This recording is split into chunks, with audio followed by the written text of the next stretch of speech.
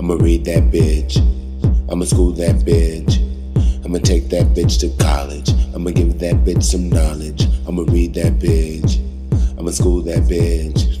I'ma take that bitch to college. I'ma give that bitch some knowledge. I'ma read, I'ma read, I'ma read. I'ma read, I'ma read, I'ma read. I'ma read that bitch. I'ma read that bitch. I'ma read that bitch. I'ma take that bitch to college. I'ma give that bitch some knowledge. I'ma read that bitch. I'ma read that bitch. I'ma read, I'ma read, I'ma read. I'ma read, I'ma read, I'ma read. I'ma read that bitch. I'ma read that bitch. I'ma read that bitch. I'ma read, I'ma read, I'ma read. I'ma read, I'ma read, I'ma read. I'ma read, I'ma read, I'ma read. I'ma read, I'ma read, I'ma read. I don't like that bitch. Proofread that bitch. Proofread that bitch. Proofread that bitch. Hello, dear readers. I am going to have a special treat for you all today.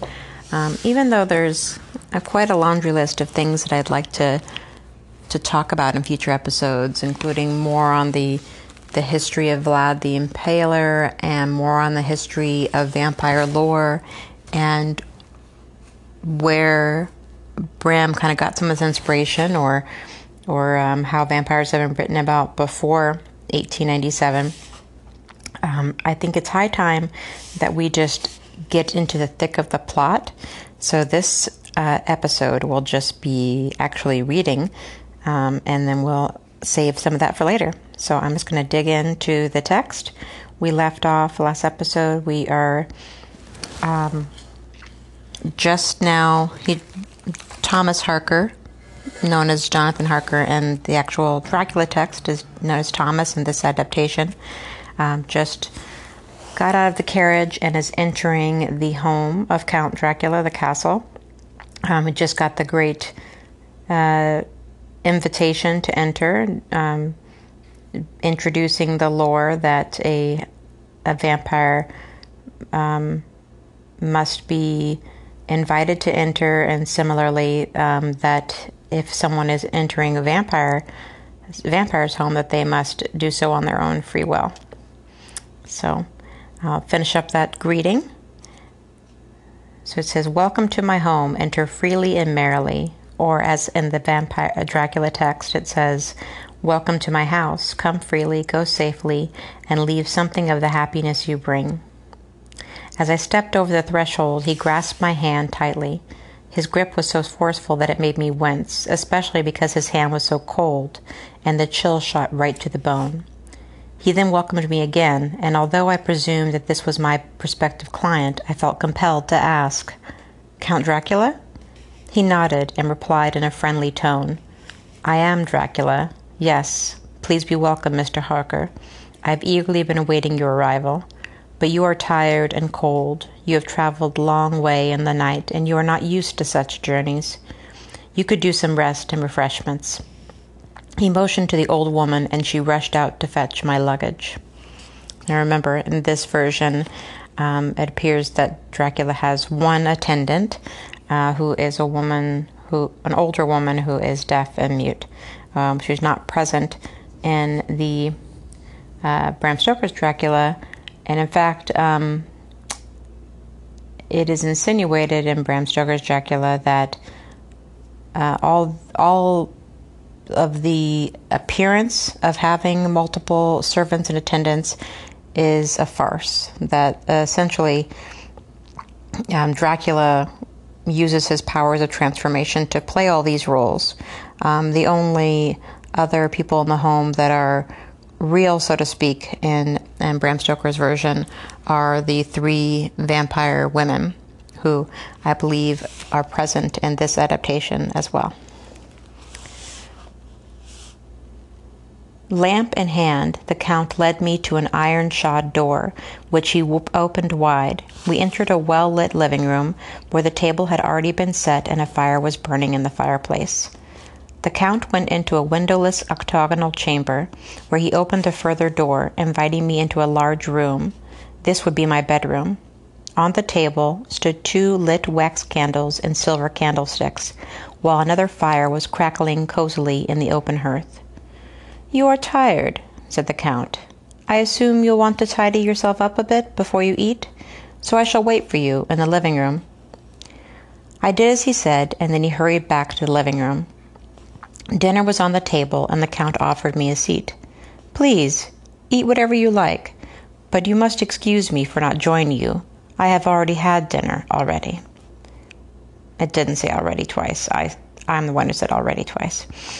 I handed him the letter from my employer, Mr. Hawkins. He read it and handed it back to me with a genial smile.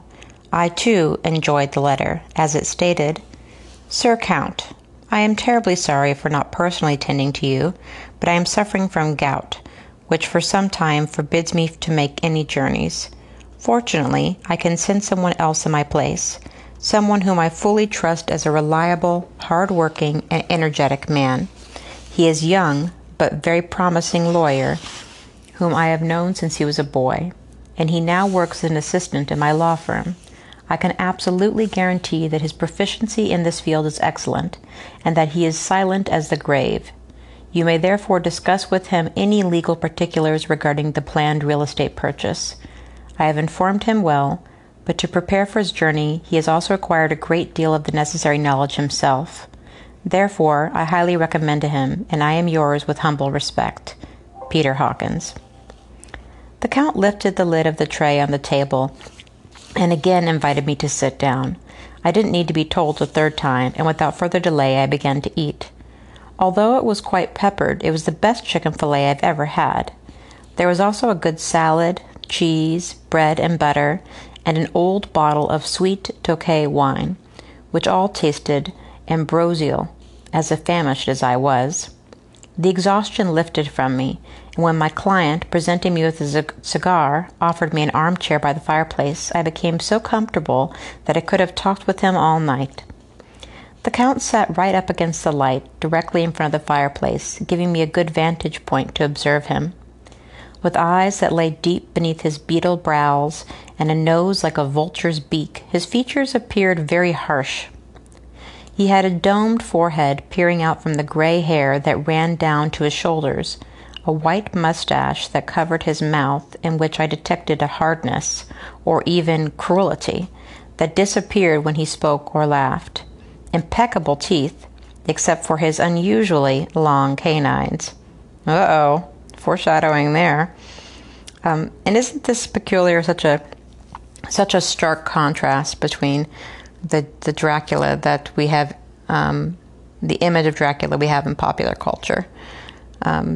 For many years, Nosferatu was one of the first adaptations, film adaptations after the book was published. One of the more popular ones that took a drastic turn of making Dracula more monster creature looking than human looking. And then obviously Bela Lugosi depicted a man with this widow's peak, black cape that we've come to think of the Halloween-esque vampire. But nothing in the vampire popular culture depicts this man who just seems kind of old and ugly with white long hair and a bushy white mustache. We never see that. And white and elegant hands, though hairier than any man's hands I've ever seen. I'm assuming that's kind of a nod to his animalistic nature.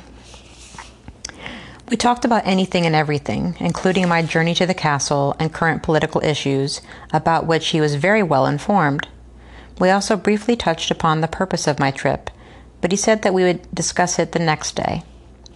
There was a pause in our conversation, and when I cast a glance out the window, I saw that dawn was breaking. All was quiet until suddenly I heard the rushing sound of wolves.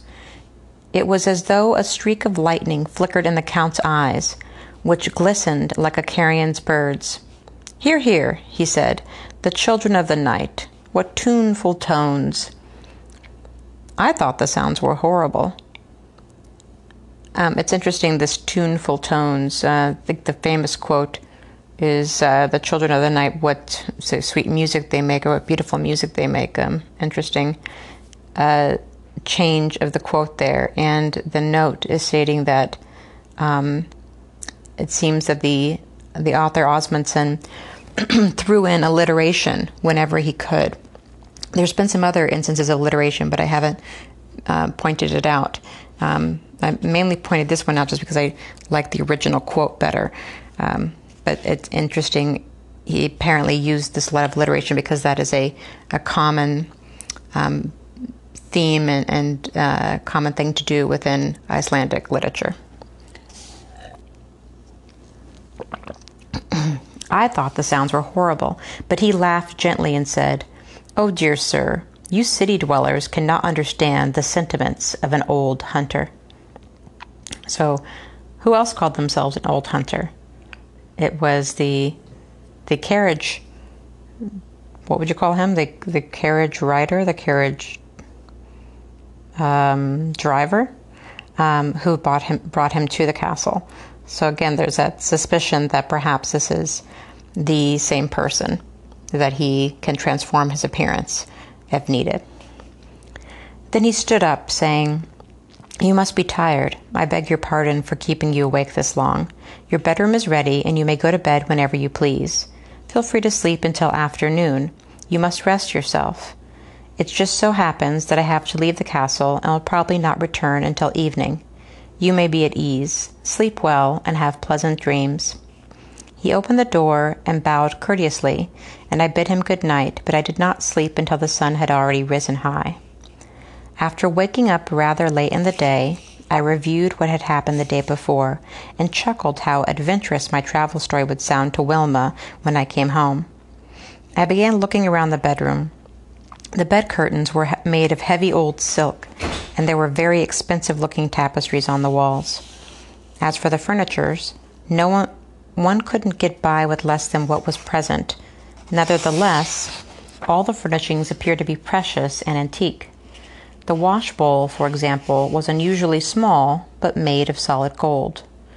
When I was dressed and ready, I went into the room where I had dined the night before. It was a big hall with more tapestries on the walls.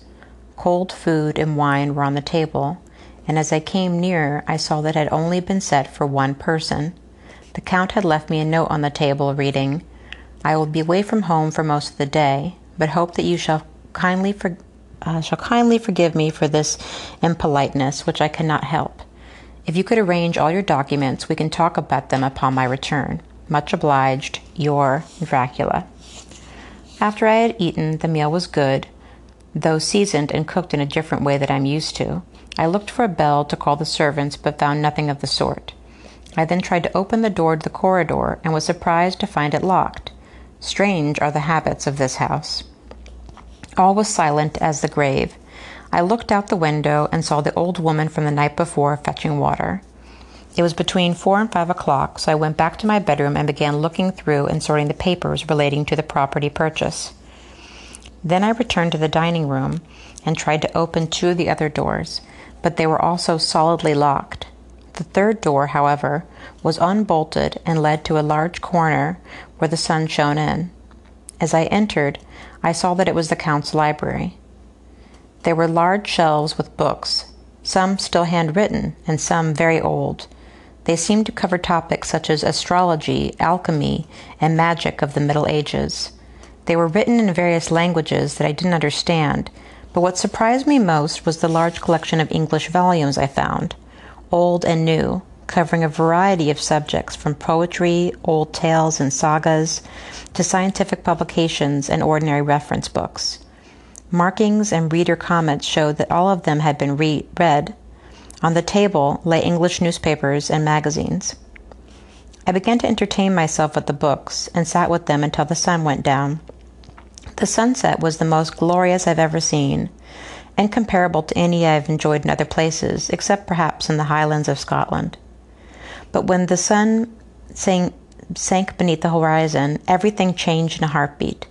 The air became cold and moisture-laden, while the colors faded under the pale shimmer of the rising moon. The swallows disappeared, and in their place came bats, which are plentiful around here. One flew in through the window, and as I am disgusted by these creatures, I hurried to close it. And there is a note here that says, in Dracula, there are no bats in or near the castle. Mockmirkrana seems to anticipate the 1931 Universal Pictures movie Dracula, in which a large bat hovers outside the open window of the castle. So this is another thing that they've mentioned before. I think I mentioned it in the first episode, that they found this odd coincidence that this Icelandic adaptation, which has been virtually unknown to the world because, as I mentioned before, there's only 20 copies left. It was literally not a famous publication. It was given away as a gift with purchase for a subscription to a newspaper. No one really knew about this. So why on earth would there be similarities between this and later film and stage adaptations? Other than perhaps maybe notes were found, maybe these were other things in Bram's notes that were found, or that Bram circulated to other people, and that made their way to these filmmakers, who knows, but it is curious. In that particular example, a bat just being outside a window doesn't seem that significant to me. I mean, anyone could think to put a bat in front of a window, especially considering there is later mention of Dracula transforming into bats, but it is pretty curious. When I looked back from the window, and I was startled. I'll start that sentence over again. When I looked back from the window, I was startled. I was not alone. It was dusk now, and although it was not as bright as day, the moon shone through the window, casting light onto the scene. At the table in the middle of the room stood a woman, slender and dressed in light colors. She rested one hand on a chair near the table, and with the other she held a shawl to her shoulder. She was young and fair-skinned, and she seemed to be looking at me with curiosity. I bowed and said in my best German, "Please forgive me, miss. I was expecting the Count." As I said this, she moved closer to me and replied in German with traces of an exotic accent, "You are the foreigner we were expecting. Be welcome. It is lonely in the castle, lonely in these mountains." Her voice was curiously clear. It felt as though the sound of her words pierced my every nerve, but I was not sure whether it was a pleasant or unpleasant feeling. All I know was that she caressed some strings within me that before had been untouched, and it flustered me quite a bit. I felt my heartbeat quicken, as if I had a fever.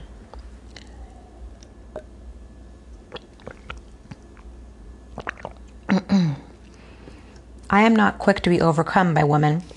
In fact, I'm considered rather impassive and reserved, and since I was a boy, I have never loved anyone else but my Wilma. But as I watched this woman while she spoke to me, I couldn't take my eyes off of her. She stood in front of me in the moonlight, and I couldn't recall ever seeing a girl of such breathtaking beauty. I won't provide a detailed description, as words can do her no justice, but she had golden blonde hair, which was bound in a chignon. I've seen this word before, chignon. It's like a hairstyle, hair barrette type of thing. Her eyes were blue and large. And the note mentions that as Dracula has the three, they call them kind of weird sisters, the three vampiresses. Name the movie again? Oh. Excuse the interruption. That was my significant other, just barging into rooms and talking like he lives here. So yeah, as they're saying, there's the three weird sisters, as they're called in Dracula. What is unique about this Mockmirkrana version is that this girl stands out as a solitary figure, and because has plot elements particular to her. Her dress resembled those worn by beauty icons from the turn of the century, like Queen Josephine, with her neck and upper chest revealed. The note here says there that's probably referring to either Josephine de Beauharnais, the wife of Napoleon, and the reference there to the fashion was that the dresses of their time would show more skin than those of Victorian England. So we got a hussy on our hands. Around her neck, she wore a necklace of glittering diamonds. "You admire the view," she said. "They say that our mountains are beautiful." "Oh, shit. Mountains, all right." "Indeed, they are. But they are so barren, so barren. Here one lives like a prisoner, wanting to go out into the world, to the big world, to men. There are no men here, and I am so fond of men." She reached out as she said this, as if overcome, and her eyes appeared to flash in the moonlight. "I am glad you have come here," she said. "You look so handsome and masculine. That is an advantage, here in the Carpathians. It will be our pleasure to get to know you." I didn't know how to respond, as I was completely beside myself. My foremost desire was to take her in my arms and kiss her. I moved closer to her, but she disappeared when the Count suddenly entered the room with a lamp in his hand. She must have snuck up behind him or gone through a secret door in the room. Uh-oh, disappearing. Spooky.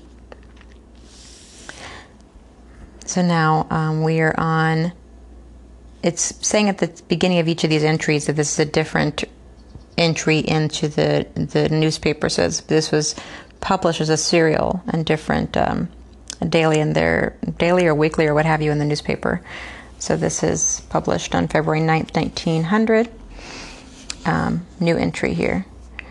We're still doing Mr. Harker's journal, though. "My dear Mr. Harker, I am truly distraught that I wasn't able to be here with you today. You must think poorly of the hospitality in this old house. Unfortunately, I could not come out sooner." So either this is still his journal or he's just quoting a letter from Dracula in his journal, which seems to happen a lot. Okay, so he's just quoting Dracula speaking to him right now. "In this old house. Unfortunately, I could not come out sooner, and now I find you here in the dark. I sincerely ask for your forgiveness. My servants are not used to guests. Please excuse how primitive things are here in the Carpathians." He lit the candles and closed the shutters. "I hope that you have now recovered from your journey. I am glad that you have found your way in here, for there is a lot here that may interest you. These books," he said, pointing out the English volumes, "have been my friends for years, ever since I began to think about going to London, should I have the opportunity. It is thanks to them that I know about England, your pretty and powerful country. I long for London with its crowds and its commotion, its infinite activities, all that makes the big city what it is. I have lived alone for long enough. I want to get to know people." I bet he does. He wants to go to a place that's full of crowds and commotion, and no one would even notice if a few people went missing in a big crowd like that. It was almost exactly what the mysterious girl had said, yet I felt a kind of cruelty in his voice. For a moment, it was as if I was looking upon a beast stalking its prey, and it sent shivers down my spine. The Count seemed to have noticed that I was a bit unnerved because his strange eastern eyes, there, that reference again to the otherness about him. I don't even know what would be so strange and exotic about Romanian eyes in particular, but whatever. Looked up at me from beneath his brows before he said in a changed tone, "And how have you been during my absence?" I said that I had slept for most of the day, at which he nodded and reassured me that it had been a good idea to sleep off my exertions. "But what have you been doing since then?" I told him truthfully that I had arranged my documents and found that the doors were locked. It had been a mere chance that I had come across this reading room, and I hoped that he was not angry with me for entering. "No, not at all. Here you are always welcome, and I hope that you will spend most of your time in this room while you are in my house. This is my usual place as well.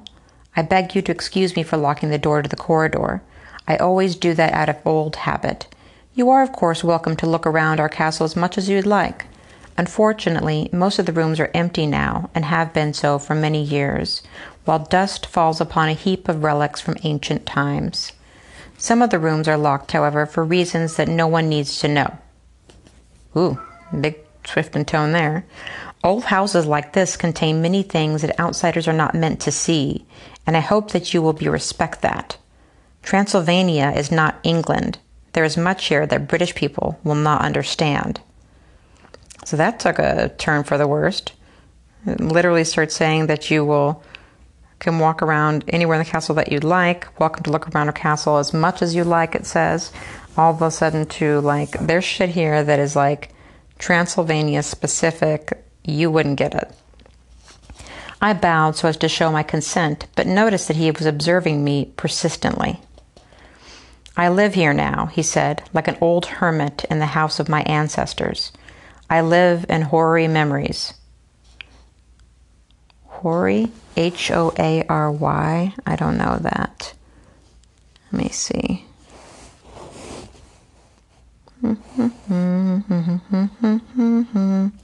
Hoary. Hoary. It says, as an adjective, it is grayish-white, like hoary cobwebs, or old and trite, the hoary American notion that bigger is better.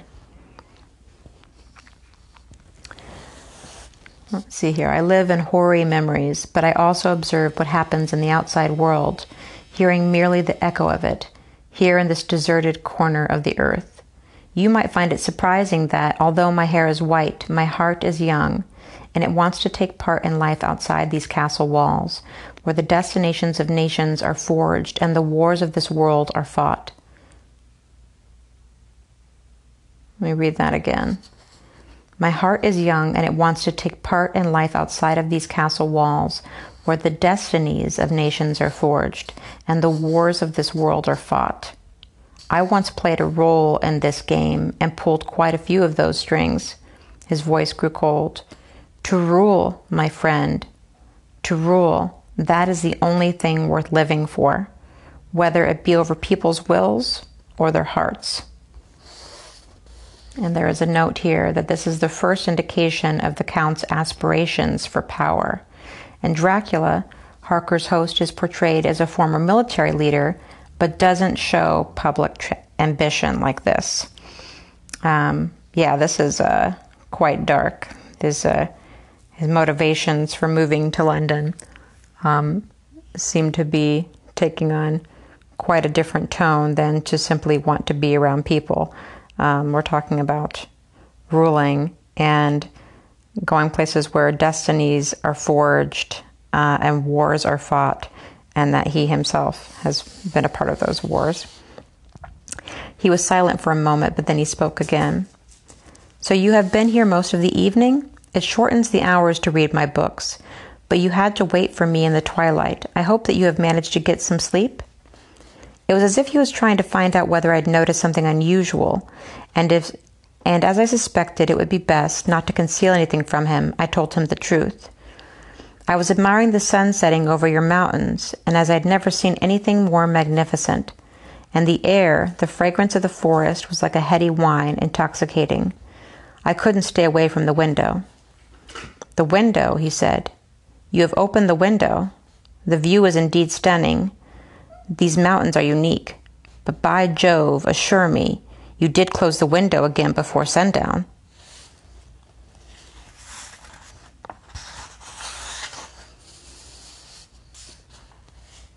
It goes on to say, and this is in a new newspaper entry, a few minutes later, yes, I did. 5 or perhaps 10 minutes later, I don't remember so precisely, I replied, surprised by his fervor. What the devil? He said viciously, rising halfway from his chair. The thought flashed through my mind that he might dart at me and bite my throat. Ooh, foreshadowing. So I jumped up, ready to defend myself. But the Count quickly calmed down, and then he said in his usual tone, Forgive me, dear Harker. I tend to be a little irritable. But please understand this, my friend. There is a rule in this house that must never be disregarded, especially when we have guests. No window shall be left open after the close of day. There are harmful vapors, toxic gases, or whatever you call them, that make the evening air here unhealthy for strangers. This you must always remember from now on. You may not wander these rooms and hallways once darkness closes in, And for my sake, do not sleep in the unoccupied chambers, as this could have grave repercussions for the both of us. That aside, I hope nothing bad has happened to you. You are sure that you closed the window?" "Yes, I did. The air was getting colder, and I was swarming with bats, the most disgusting creatures I know," I said frankly. "And I must confess, one of these vile things managed to get in through the window. I haven't been able to find it yet, but it must be here somewhere." The Count sat very still, rubbed his hands together, and looked at me with a peculiar, observant gaze. "I was just searching for it when this woman came into the library." "Well, golly, I wonder who the bat was." The Count seemed oddly baffled by this, and I expected him to flare up again, but instead he just asked me to explain. "The woman who was in the room when you arrived. You must have seen her," I said. "You came in just after her." "No, I did not see her," he said, seeming distracted. "I should have expected this. There are indeed things in this house which few people know about. You have experienced one of them. And what did the girl look like? Was she blonde?" "Yes." "And dressed in pale colors, but in somewhat unusual fashion?" I nodded. "And she had sparkling diamonds on her breast, with a ruby in the center?" "Yes." "And she must have been, let's say, rather pretty?" "Well, very pretty." "Very pretty." "Ravishing, radiant like Venus, like Helen of Troy, a wonder of nature, one might say. Have you ever seen a neck like that? Such a bosom, such arms, such lips, not to speak of all the rest. My poor boy, my poor, virtuous Englishman, you have probably never seen a woman like that in your whole life." There was something indecent in his voice and laughter. "Excuse me for making fun of you," he said. "You modern young people take everything so seriously, but we laughed about such things when I was a lad. I was really just laughing at your innocent expression, but the truth is that there is nothing to laugh about here. Did she speak to you by chance?" "As I recall, she welcomed me. I thought she was living here." "Yes, she lives here, and she's closely related to me. Gorgeous as a goddess, but galloping mad."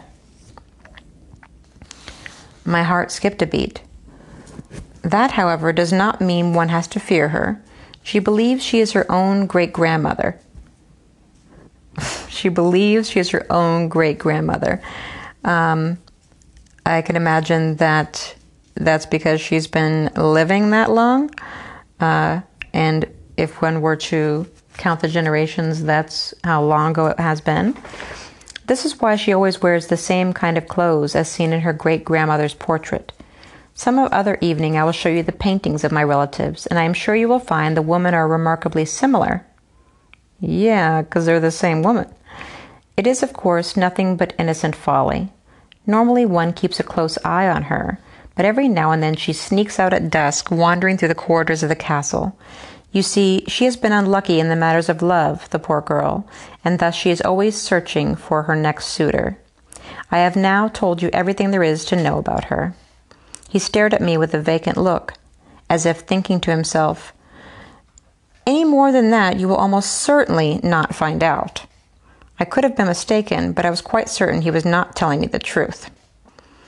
I'm not sure why, but the Count frightens me. It's normal to feel uneasy about someone whom you don't like, but I cannot help being afraid, even though the Count is nothing but affable. The farmers here in the countryside tell me stories about the castle. One of them is about the white woman whose legend has it roams around the castle, appearing only to those who are in some kind of mortal danger. You must be familiar with tales of such white maidens in old European castles. But here, to a certain degree, the story is rooted in facts. Of course, there is no need to tell everyone about that.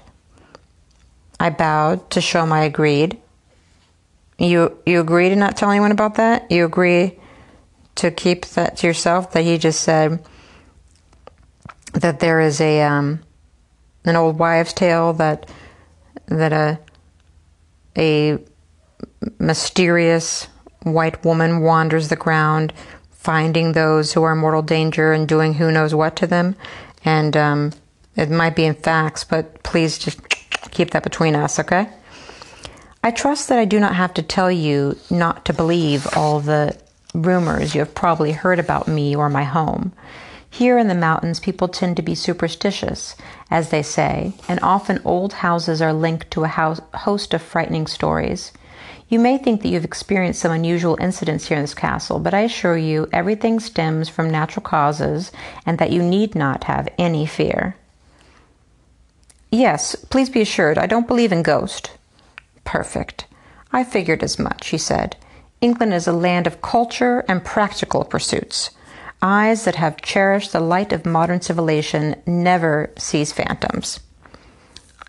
So this is great, and what I was kind of speaking to before, the kind of differences between the very practical, secular, science-based Western world versus the Eastern world. And here I can almost see a little bit of tongue-in-cheek in Dracula's tone of voice here of like, oh, surely you in the land of culture and practical pursuits would never, see something in the light of modern civilization. It could be at one point hand, he's trying to portray it as damning the peasants and the pagan faith of his own countrymen, while complimenting Mr. Harker's, but at the same time, I think that there's a little bit of tongue-in-cheek there, and also a little bit of manipulation. See, you people, you don't believe in such things, so don't even worry about it. Just ignore it and you see it. Of course not, I replied. Those kind of beliefs are now regarded as pathological, and as far as I can tell, they are caused by hallucinations and overexcited nerves. Nothing more. Could anything be more absurd than imagining the spirits of dead people ghosting around, even dressed in the same clothes as they wore when they were alive, clothes which have rotted and fallen apart by now? That's right, he said, with what seemed to me a scoffing look on his face. I like that. That's how young people are supposed to think. We old diehards may cling to our dogmas, but the future belongs to the younger generation. That is why I long for the whirlpool of young life in London. There, people have other things to think about than believing in specters. Yes, but we should look into business matters now. Will you please get the documents? I went to fetch them and came right back. The Count thoroughly examined all of the papers and bombarded me with questions. I was greatly surprised at how familiar he was with the habits and customs of people in London. Yes, but as I have already told you, I have spent years studying the heart of England, which I soon hope to enjoy in person. Unfortunately, though, I have had to learn everything from books, including the language, and I think that I might be able to learn from you now while we converse. You speak English pretty well, Sir Count. I still have a lot to learn, he said. I am familiar with the grammar and can speak so that people understand me, but when I come to London, I know that everyone will hear that I am a foreigner. I want to learn to speak English, the language, like the local people do. We started looking through the documents. The house offered to the Count was located in the east side of the city, and it was a large old mansion, which no one had lived in for a long time. The Count said that he was pleased with the property in every way. He loved that it was old and worn out, much like his own house, and he also found the nearby chapel to be an additional benefit. Here in this country, people like me cannot forget that we will one day be buried together with the crowd of common peasants, the worst earthworms who have only lived a day's life. So, why go out of your way to... First of all, it's kind of a dick's thing to say, like, I don't want to be buried among peasants. I want to be buried with other noblemen, I suppose. But the emphasis there seemed to be on who have only lived a day's life, which the note here rightly points out, unlike vampires who live forever, or maybe unlike vampires who live by night and humans only live by day, generally. That's interesting. After looking over the documents, my host invited me to dinner. He told me that he had already eaten on the way home, which is why he had been delayed. He took a seat by the oven and we started chatting. So you can see the theme here that He'll always be gone during the day because he cannot be exposed to sunlight, I imagine. And he'll always have already eaten because he's not going to eat this human food with him. Excuse me. I told him about my travels and what had happened the previous night on the way to the castle. He said the driver had acted appropriately when he left the carriage, as the wolves might have attacked the horses but usually shy away from humans. When I asked him about the gleam of light that I'd seen in the dark, he asked me whether I'd ever seen a grave of mound fires. So let's see here. What is a grave of mound fires? It says in the note is a fire seen on a burial mound. In Norse pagan rituals, a hog was a mound erected to honor a buried person. Stoker took this information about flames and treasures from Emily Gerard's article on Transylvanian superstitions. And the night preceding Easter Sunday, witches and demons are abroad, and hidden treasure are said to betray their sight by a glowing flame.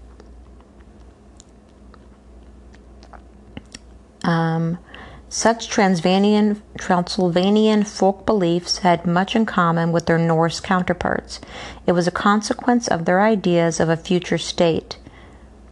To bury with the dead in the grave not only useful implements, but also gold and ornaments, with which they could shine the halls of hell, or else splendid armor with which the spirit could make an honorable entrance into the Valhalla. These treasures, which, when very rich, were thought to betray themselves by nocturnal fires which burned above the mounds, often allured bold men to break open and rob the graves. But these mound breakers had to go prepared for a hard struggle of the inhabitant of the mound, or the ghost of the buried man. So, I guess I'm confused. Are these real glowing flames, like a fire was set, or kind of a implied hallucinatory glowing flame, or superstitious glowing flame type of thing? What am I trying to say here? Just like something to do with the death itself. At first I thought I was reading it like maybe this was a glowing flame because someone had set fire to the grave, and if they did bury them with their gold and jewels, maybe some kind of chemical reaction, but maybe not. He said this that it was believed that such fires could be seen on St. George's night, burning in places where the money had been buried. There is no doubt, he said, that there are countless coins hidden in the ground around here. The Turks, Volks, Szeklers, and Saxons fought in this area for many centuries, and it is customary to bury one's treasures to shelter them from the enemy. But how could this money have stayed hidden for so long when it's possible to find the places where it's buried? Because peasants are, and always will be, cowards. They are parasites, and while they will badger us whenever they can, they lack guts. It is also no easy task to find the money where such flames have been seen. In fact, you may find that there is no money at all, as old tales are not often reliable. But yes, it would be lovely to find a chest of glowing gold, the only thing this world will be ruled by. So, he's saying that that the blue light that he had seen was a real blue light that points out where the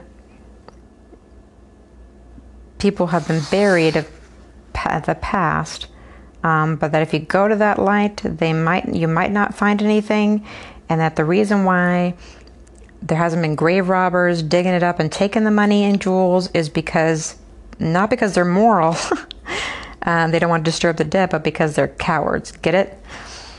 It was as if the Count had fallen into some kind of trance as he stared blankly into the distance, scratching the chair with his fingers like an animal with his claws. I began to believe that he was not entirely sane, at least not like other men, so I will have to try to keep him in good spirits and make sure that everything is well handled, as would be expected from a lawyer. By now, dawn was already starting to break. So, he's starting to get on the and Dracula's schedule here. He's staying up all night talking with him because that's the hours that he keeps. The Count awoke from his trance and apologized for having kept me up for so long. He then wished me a good night, and I went to the bedroom.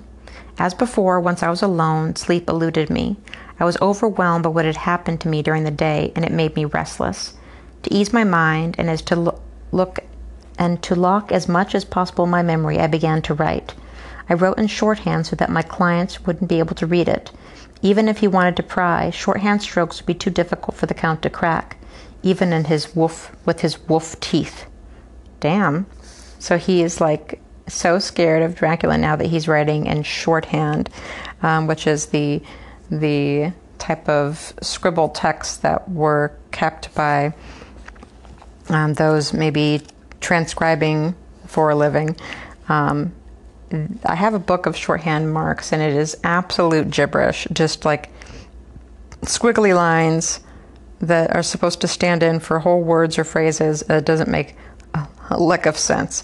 But this is very fascinating to hear that he is now writing his journals in code to keep them from his own thoughts out of the hands of the Count, who might crack the code with his wolf teeth. So he's already starting to make connections between the Count and his canines.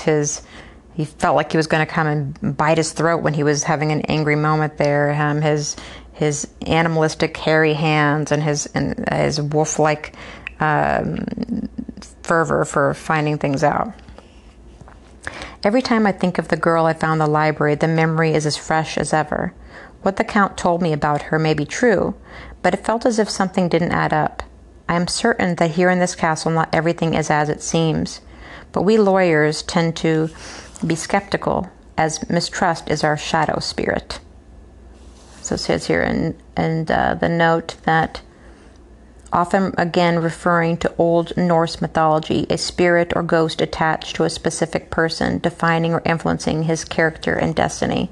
I like shadow spirit a lot. I like that. It's a lot better than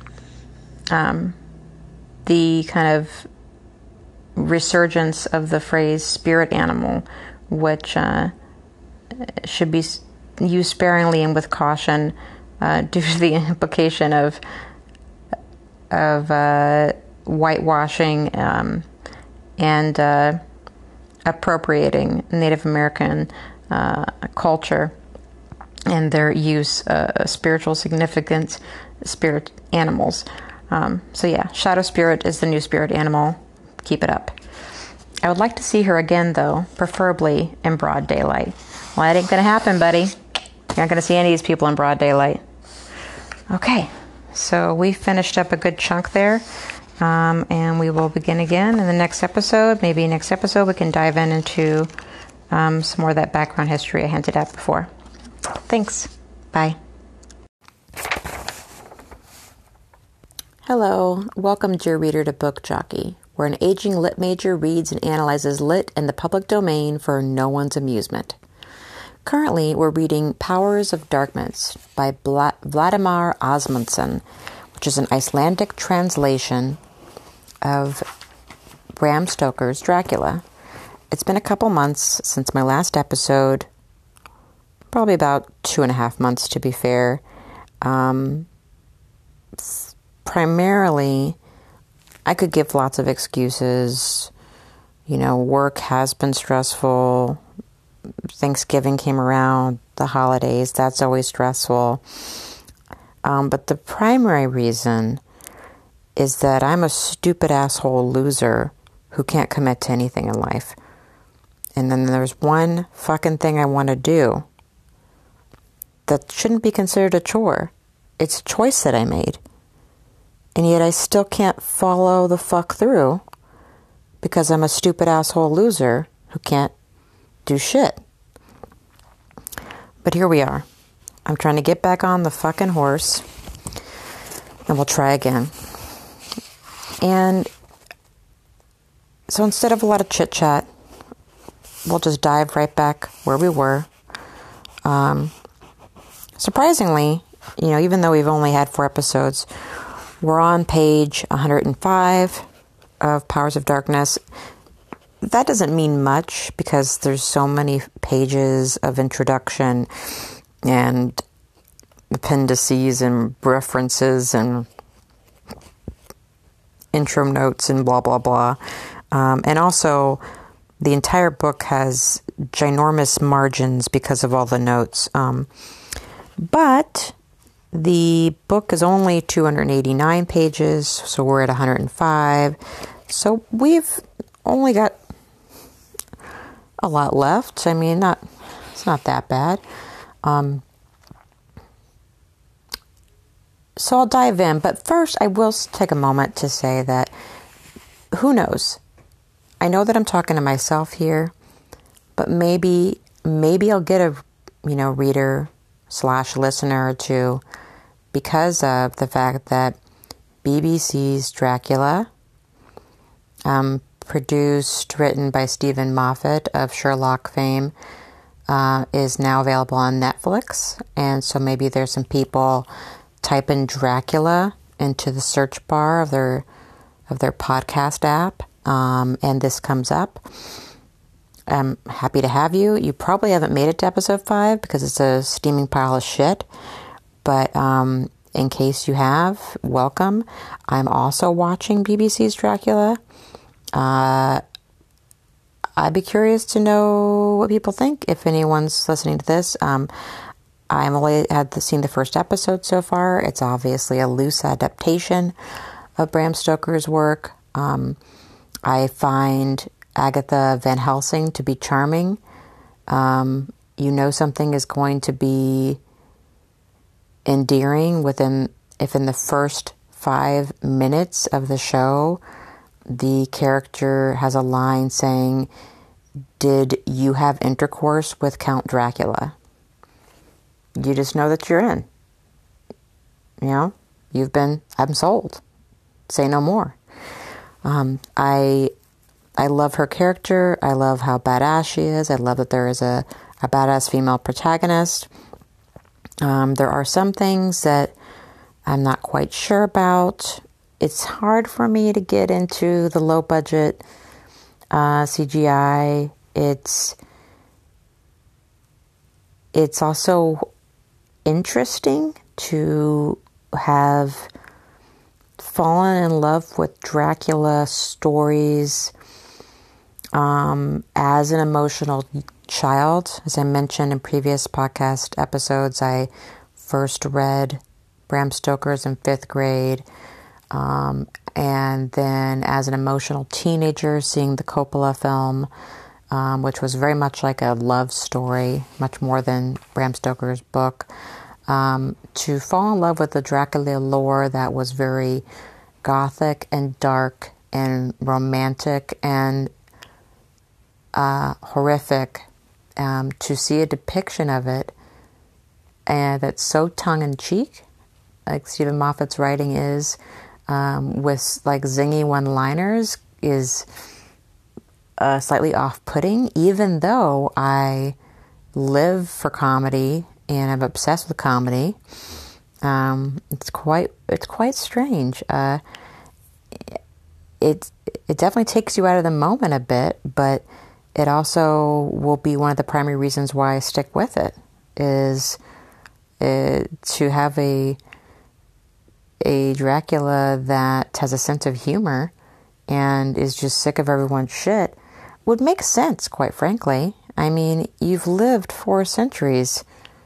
After a while, you stop taking yourself so seriously. You want to have fun with shit things a little bit. You'd be bored. I mean, you'd probably be depressed. You'd probably be lonely, but you'd also be like, I gotta entertain myself.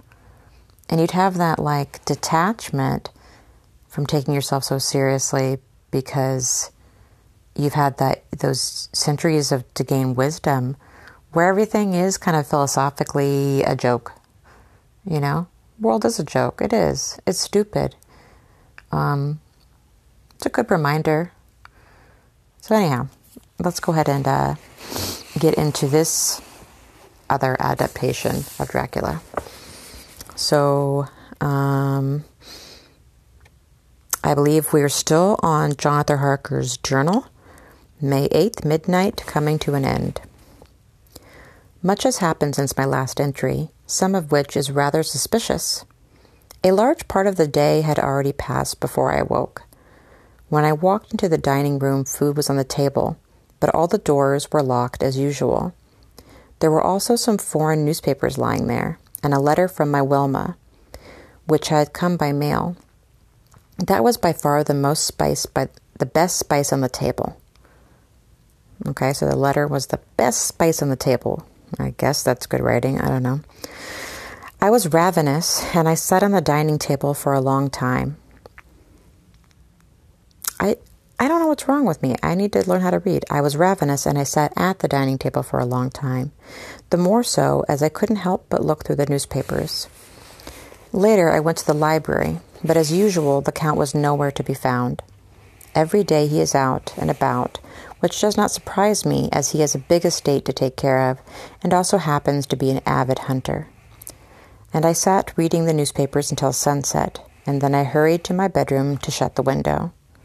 There I realized that I had forgotten to shave, and as I had nothing better to do while I waited for the Count, I hung my shaving mirror in the window, took off my jacket and vest, and then picked up the razor blade and put it to my skin. I looked out the window, admiring the landscape, and thought about the letter from Wilma. I didn't notice that anyone had come into the room until I heard the Count say, "Good evening, my dear young friend." He is always so cordial. There's a note here that in Bram Stoker's Dracula, Jonathan Harker explains, "I started, for it amazed me that I had not seen him, since the reflection of the glass covered the whole room behind me." Yeah, I assumed that was going to be on the next page. I'm surprised that they took that important factoid out of this adaptation. The fact that Dracula doesn't have a reflection's kind of a big part of the lore, so why would you omit that part? Okay. I was startled that I gave myself a nasty cut with my razor, but I ignored the blood running down my throat and turned to answer the Count's greeting. Never have I seen anyone's appearance change so drastically. Suddenly the Count became as pale as a corpse. His eyes, turning red, bulged out of his head, and with his hair standing up like that of an angry dog, he looked like a raging beast. Before I knew what was happening, he seized me by the throat, tearing my shirt, and would probably have bitten my windpipe had my rosary not gotten in the way. He must have been momentarily possessed. Soon his outburst subsided, and he asked would I forgive him for being so frenzied. "But I cannot bear to see human blood," he explained. "Those cuts can be dangerous," he added, "more dangerous than you can imagine, and it is all because of this instrument of vanity, this mirror. Away with it." He flung the mirror towards the furnace, shattering it into countless pieces. Then he threw the shards into the coal basket and left for the dining room, saying, "I will wait for you there, my dear Harker." I was uneasy about that Count. Yeah, no shit. He just fucking lunged at you and tore your shirt, as he was clearly not of entirely sound mind, and even though he was old and white-haired, I surmised that I would be no match for him, neither in strength nor agility, as he boasted of being a descendant of Attila, the king of the Huns. It seems that in this castle anything can be expected. I have spotted no other servants here, but the deaf and dumb old woman and the driver, whom I haven't seen since I arrived. This manor is so large, however, that it could hide dozens of people, and for hours they'd have no knowledge of one another. And it is as though the silence of death rules over this castle, and as I have no contact with anyone but the Count, he would quite easily be able to lock me up entirely, if it so suited him. I wouldn't even be able to get away through the window, as the castle is built on a rocky mountaintop with steep cliffs on 3 of its sides. Looking down, all I can see is a deep ravine where tall trees grow, so unless I could fly like a bird, I cannot escape. In broad daylight, my self-control and lack of exaggerated imagination generally keep me from fearing what darkness may bring. But if the Count has inherited some nasty tribal character from the Huns, such as an urge to kill or some other sinister trait, it is best to be cautious. I found the Count in the library skimming through magazines and newspapers. He was composed and courteous, as if nothing had happened in my bedroom. He greeted me kindly and asked how I was, as if he hadn't spoken to me earlier that day. I realized he must not have been fully aware of what had occurred. He then stood up, saying, "It is not late yet, and I wondered if you would like to see the family portraits upstairs." I said that I would love to. It may not be ideal to look at the portraits by candlelight, but as I have so much to do during the day, I am unable to show them to you in a more appropriate time. Later, you can view them again in daylight, and if you don't mind waiting for a moment, I will go take care of the light, so that it will be bright enough. He walked away, and I heard his footsteps as he went down the corridor and up the stairs. It seemed to be a long way to the portrait gallery. Suddenly I grew frightened, so I ran to my room and grabbed my revolver, which had remained in my travel bag, untouched since I had embarked on my journey. When I returned to the library, I was struck with yet another shock that left me lightheaded. It was getting dark, and before leaving the library, the Count had lit all the silver candlesticks. There, in the chair by the fireplace, sat the Count's niece, her ivory arms adjoining the armrest. She had opened up her shawl, revealing her breast, which was bare down to her bosom and shining with diamonds, just like the first time I saw her. She turned her head slightly, like a flower on a stem, her bright blonde hair coiled upon her head in a Greek style. I had hoped that I would see her again, but was greatly surprised at the effect I allowed her to have on me, for I had promised myself that it would be different next time, especially because the Count had briefed me about her. And then there's a note here. It remains unclear why Harker puts any trust in Count's words now. That is a good point. Harker is a lot of trust in the Count. For someone who just lunged at him and tore his shirt and grabbed him and growled at him, Harker's, and who's ostensibly keeping him prisoner, Harker's putting a lot of trust with him. Even this whole grabbing the revolver thing, it's not exactly well written. It doesn't go into any narrative about Harker's thought process there. It simply says, I'm going to take you to show you some paintings, and then all of a sudden Harker says he's scared and he's going to grab a revolver. He doesn't say, oh, I'm scared because this is the first time he's taking me upstairs to a private space. There's not a lot of narrative to some things that maybe should have a narrative. Anyhow, nevertheless, everything happened the same way as before. I experienced the same sensations again, a kind of dull and deadly dread, but as a sort of bittersweet pain. I tried to pull myself together to guard against the effect she had on me, and I more or less succeeded, but the moment she turned towards me and locked her incomparable eyes with mine, it felt as though an electric current surged throughout my body. I grabbed a nearby chair and held on to its backrest. She looked steadily into my eyes, and it didn't even occur to me that I should have greeted her, or that my behavior was doltish. But evidently neither did she see a need for salutations. It felt as though we had already known each other for a long time, and therefore didn't need to explain ourselves. There's a note. In Dracula, there's a similar notion. The other was fair as she can be, with great wavy masses of golden hair and eyes like pale sapphires.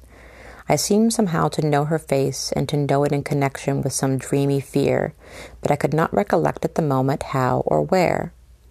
It is speculated that this blonde girl reminds Harker of the Countess Doligen von Gratz, appearing in Dracula's Guest, 1914, a story often seen as a deleted first chapter of Dracula or a study for the novel. "Why did you never come up?" she asked, with the same astonishing voice as last time. I have never heard such a voice before. "I thought that you would come up and visit us. There is so much I would like to discuss with you." I tried to pardon myself and explain that I didn't know what she was referring to. "That's right," she said. not taking her eyes off me. "You will come. You will come. You are expected." Without shifting her gaze away from me, she smiled, almost imperceptibly. The blue glow in her eyes was so striking that it felt as though one of its rays had pierced right into my brain, and I could feel it burn. Then I heard the Count's footsteps in the hallway. "He's coming," she whispered. "I must go, but remember." She got up, and for a moment she stood before me, bathed in candlelight. She was a sight more striking than any other I'd ever seen. She then proceeded to tiptoe past me so quietly that I hardly noticed, and without taking her eyes off of me, she put her white hand, glittered with rings, on top of mine and whispered, "Tell him nothing, but come, and beware, beware, beware." Then she disappeared. But just as before, I didn't see what had become of her. I may, however, have heard a tiny spring click in one corner of the room, where I had never seen a door before. With much effort, I tried to get a hold of myself again before the Count came in, and I somehow managed to do so, pretending to be absorbed in the map of England that was lying on the table in front of me. "Come on, my dear friend," he said. "Everything is ready upstairs. You must excuse us that everything is so primitive in this place. We do not have electric light here in the Carpathians." "But you don't have any of the London fog here in the clean mountain air either," I said. "Yes, those fog banks," he said with excitement. "I've also..." So yeah, why would he be excited about that, right? He can go hide in the fog with his victim. He'll be sneaky. "I have also read about them in my books." I'm going to take a sip of my drink here.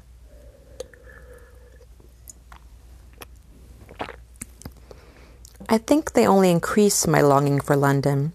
This fog, which turns any day into night and lies like a thick blanket over the streets and squares, all over, more obscure than darkness itself. I want to see it." Oh yeah, that'd be tempting. More nighttime for him.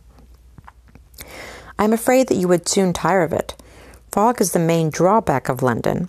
It smothers the town like a vampire sucking the blood and bone marrow of its citizens, poisoning the blood and lungs of the children, resulting in countless diseases, not to mention all the pernicious crimes committed under its cloak, crimes that would otherwise be quite impossible to perpetrate."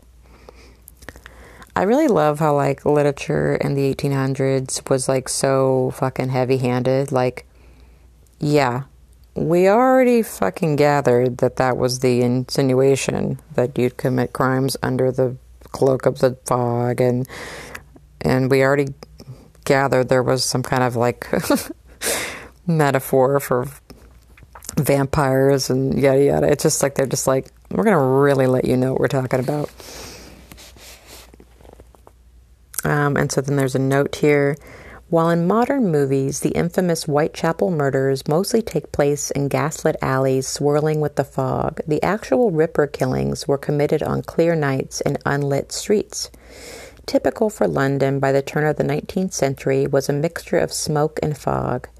In July 1905, the word smog was coined at the Public Health Congress in London.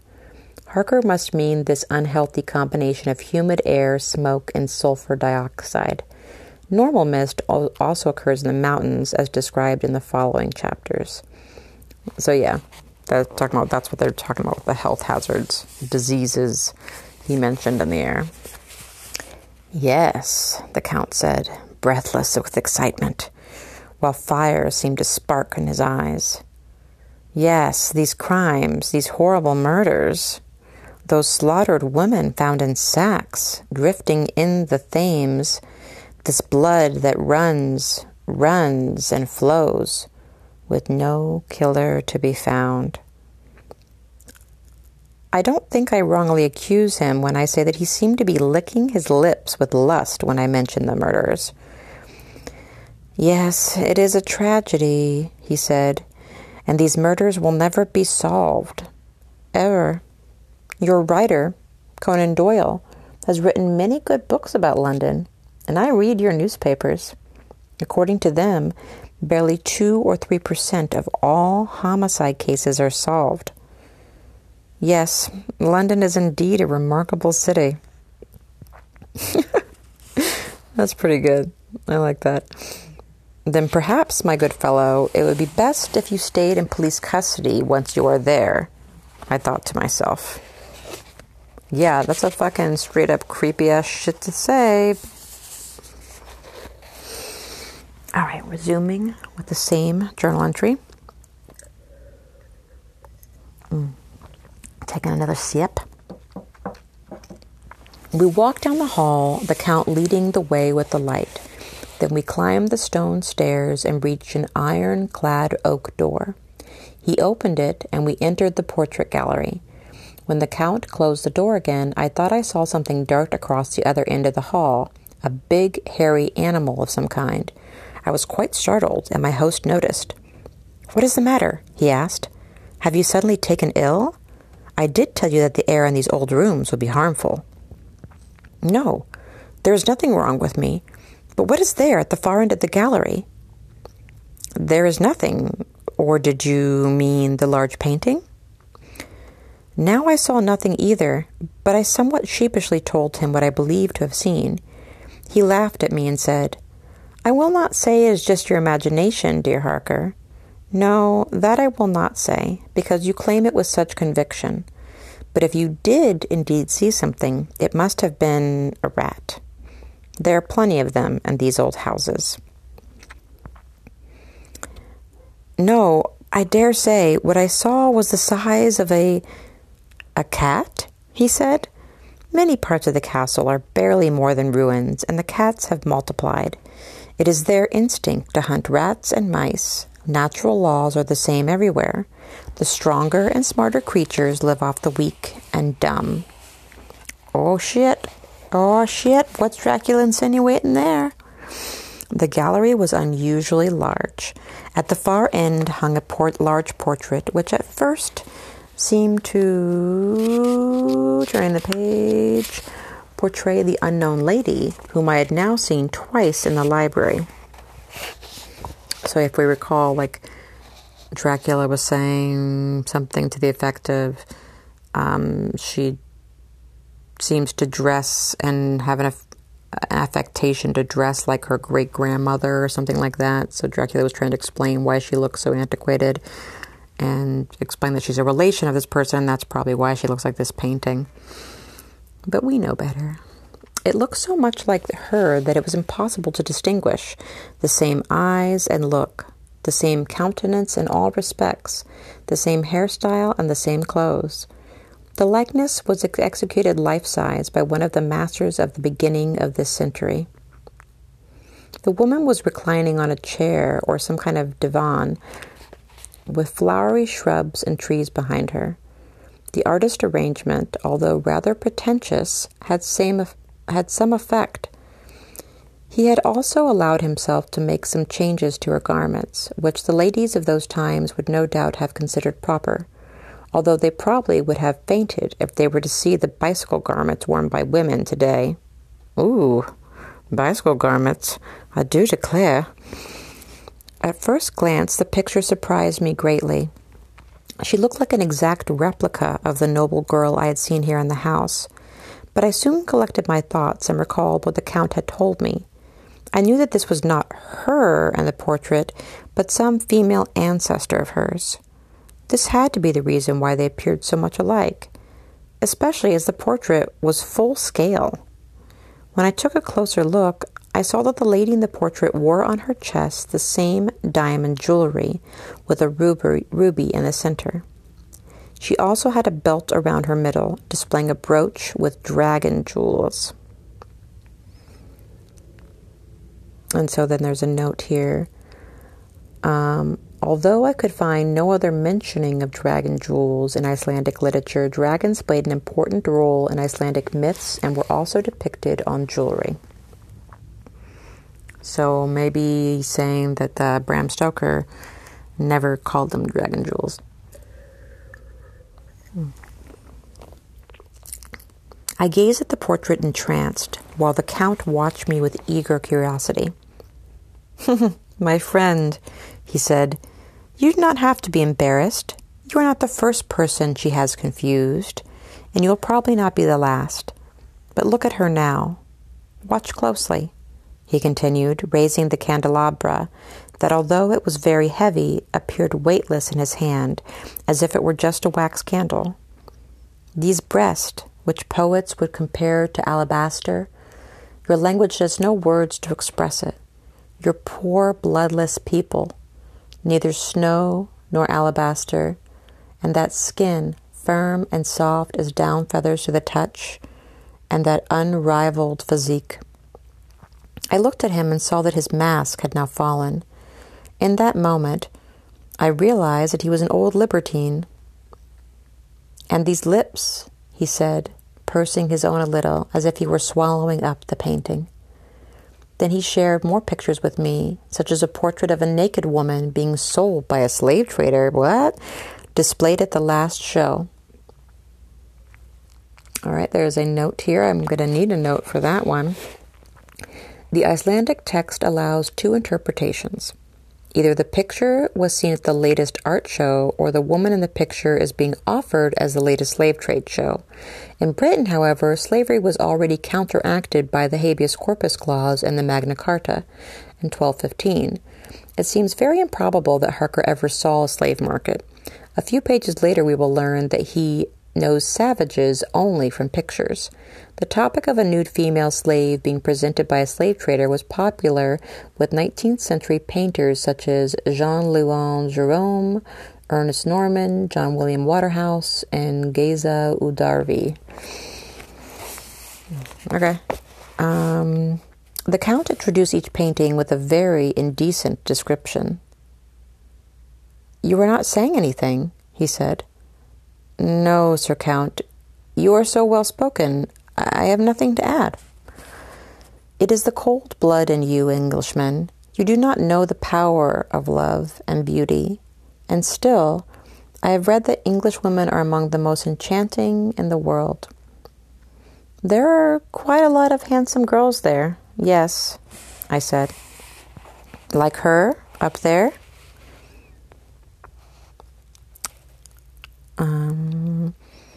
I answered truthfully that I'd never seen anyone like her, but also that I was generally unfamiliar with women, and that I only knew the fine ladies pictured in magazines and newspapers, some of which were thought to outshine others when it comes to beauty. "I have seen these illustrations. They are captivating," he said. "I have had some of them sent to me for my own enjoyment." Sent to me? Excuse me, can you send me some pictures of fine young ladies? "But a picture is just a picture, not the same as flesh and blood." "Whose portrait is this, then?" I asked. "A cousin of mine," he said. "The family blood was pure in her veins, as her mother was also of our clan. It has been a custom in our family that the men do not marry outside of the clan, as it has usually ended badly when they do. The women have been short-lived, and the children rarely reach adulthood." I was horrified. It was as if there was something in the triumphant in his voice. "So he just said that we're all inbred. And that if you marry outside of your family, that's when the children die."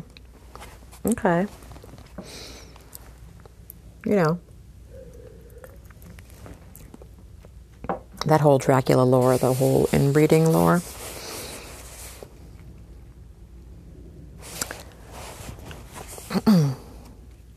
Okay. I guess we're still on the same entry here. "But some of our daughters," he said, "have married outside of the family, as they have not been able to find a match amongst their relatives.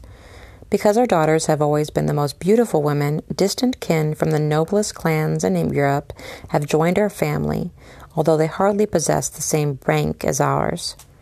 She, up there," he arched his head towards the large portrait, Even from childhood, she was one of those women who held the hearts of men at their fingertips, playing with them as a child plays with grapes before sucking out the liquid.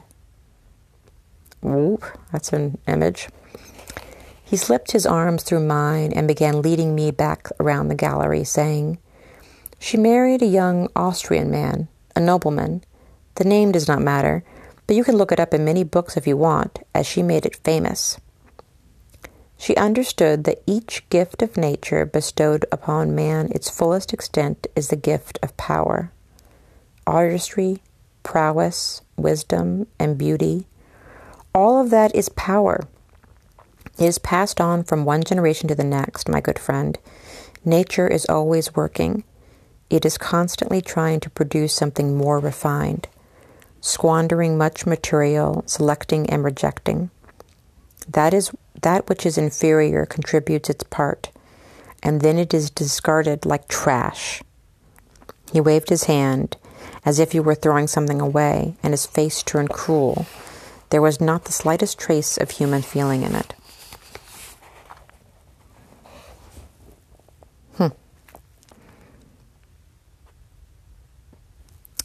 But then, he said, perhaps once or twice,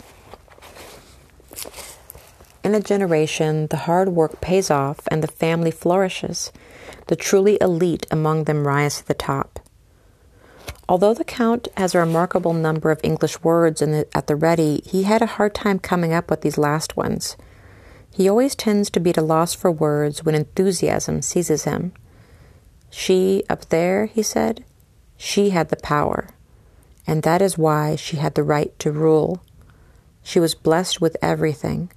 Beauty, as you can see, intellect and eloquence, nobility and willpower and strength.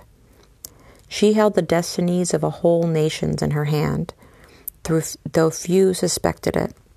Heads of state, kings, and emperors lay at her feet or in her arms.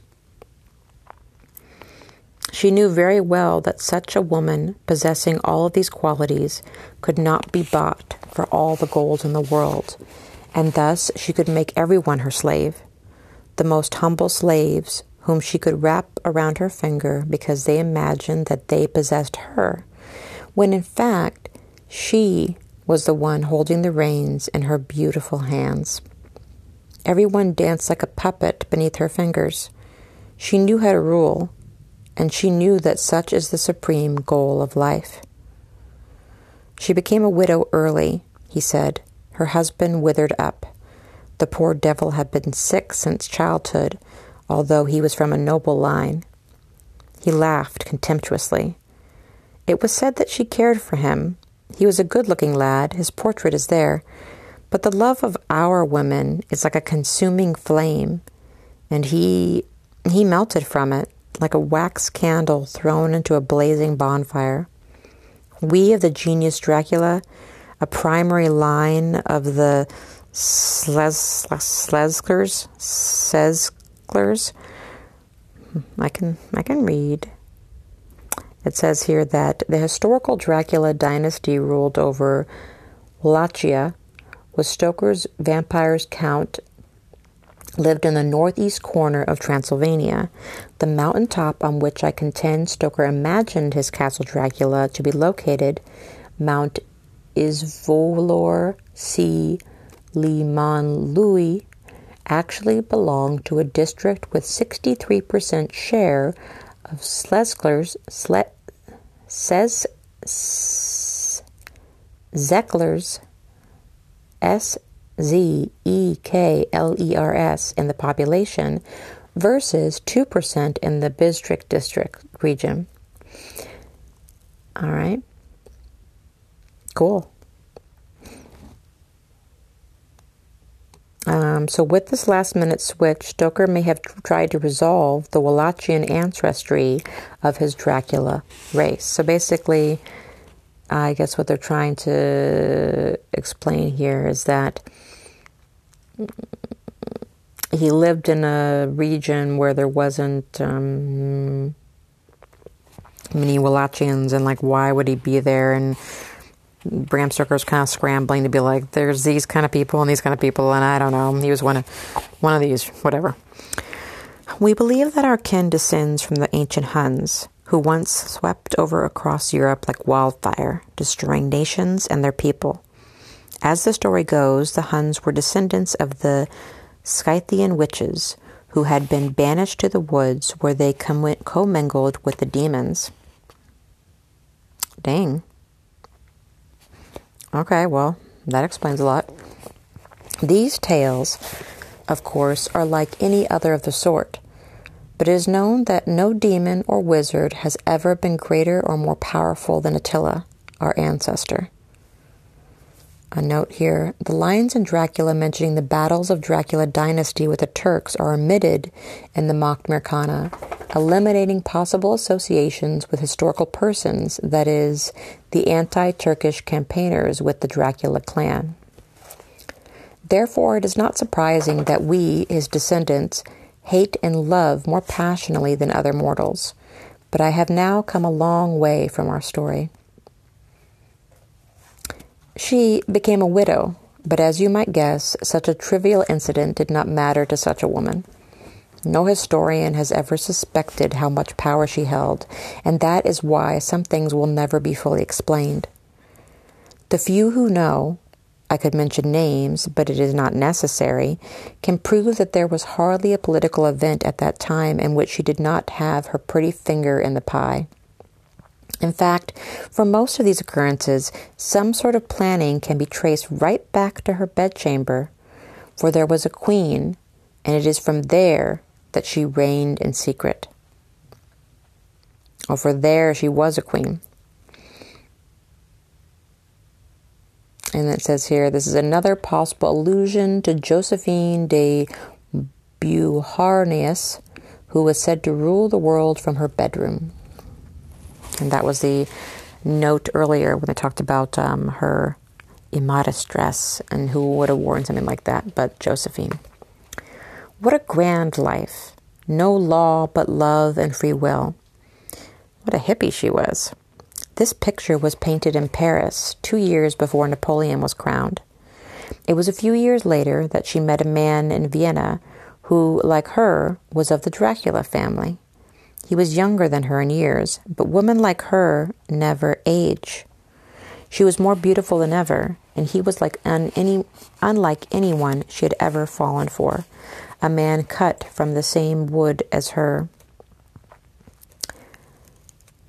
It says here, the only other male member of Dracula's family mentioned so far who would qualify is Harker's host himself, the first cousin of the lady in the portrait.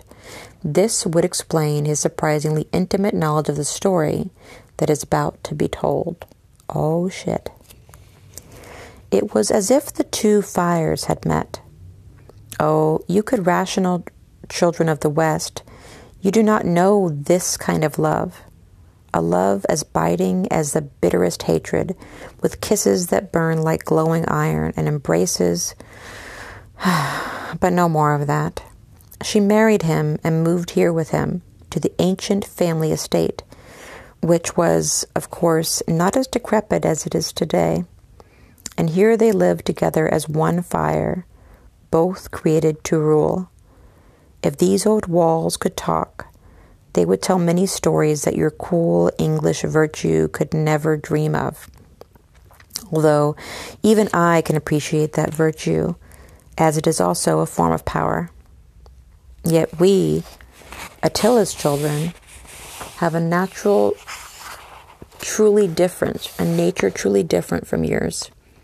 Oh, you are going to hate the ending of this story. I have read about eternal love from your English books, but perhaps I will come to understand its meaning when I arrive in London, as I do not yet fully know what it means, or rather, I do not understand the meaning you attach to it. Love has its lifespan like the flower in the field. Once in full bloom, it quickly withers away. Then spring returns, but not the same flower, nor one of the same root. This is a law of nature. Once passion has blazed at its peak, it is more likely to be extinguished. This love of theirs eventually burned out, as love usually does, or hers at least. She was one of those women. He lowered his voice to a mysterious whisper. I will tell you, my friend, she was one of those women whose life is too rich to have just one man. Yes, such creatures do exist. But no more of that. She got herself a lover, a pretty boy from the mountains here, a country bumpkin, as you would call him, although we Zesklers are all aristocrats. For her, it was no disgrace, and her husband should have understood that and let her live her life the way she needed to, but he did not, and that was a major mistake on his part. She was his dutiful wife, nevertheless, and she managed the castle's household as was expected of a noble lady. Simply put, as his spouse, she paid him proper respect and performed her duties to him. Her personal affairs were none of his business. None of his business? I blurted out, unintended. Certainly not, dear friend. Love is free. It is detached from all other commitments and circumstances. In our clan, this has always been the applicable law. His refusal to accept this, as I said, was a great and punishable mistake. Perhaps the fire of love had not yet been extinguished in him, as it had been in her. It could be that within him there still survived a few glowing embers, which would explain his actions, but not excuse them, for he certainly did not act in the honorary way of a nobleman. Instead, he acted like a lowly commoner. He belittled himself by spying on her and her lover. One evening he burst in on them, and without even realizing how ridiculous it was, began to play the role of the betrayed husband, which was far beneath his dignity. He then let himself have his revenge. And how do you think he accomplished this, my dear friend? Plain and simple, and undeniably funny as it was, he had the door to the Countess's chamber nailed shut, letting them stay in there by themselves. But it was not his intention that they should starve to death, for they lacked neither food nor drink. It is said that she saw to that himself.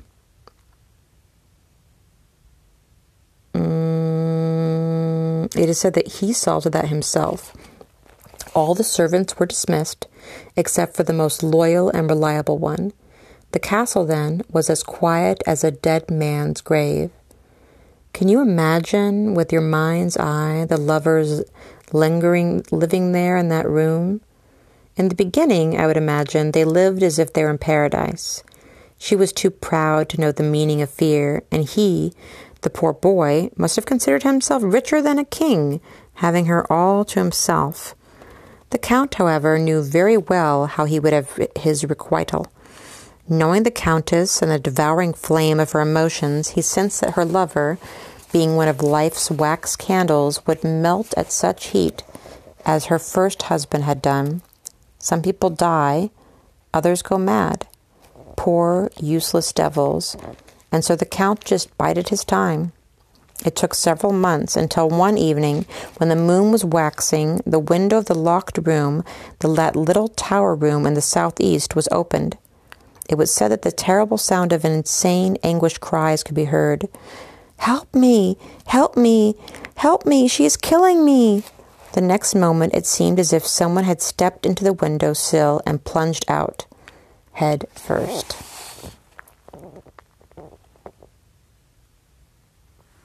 All right.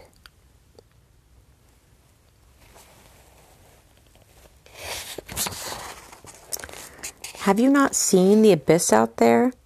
You can see it outside your window, but here, at the top of the tower, the drop is several hundred feet. When he was found there among the cliffs, there was not much left for him for her soft arms to embrace. Okay, let's read a couple of these notes before we close out the podcast episode. Let's see here. It's saying here that another reference to Josephine de Beauharnais, that she also had many affairs before and after she married Napoleon Bonaparte. It's also said here that the disdain with which Harker's host describes his first cousin's second husband here casts doubts on our suspicion that both counts might be the same person. And that disdain that they're referring to says that the sentence that the spying that he did was far beneath his dignity. I don't know. I don't think that it makes me cast doubts that it was the same person. Well, dear readers, we're closing out the hour here. I'm going to have some reflection on that, do a little research on jogging my memory, the differences between this and Bram Stoker's version. I really don't recall most of that from Bram Stoker's version, honestly. So I'm going to be curious to see what I can find out. And then we will see you next episode. Good night.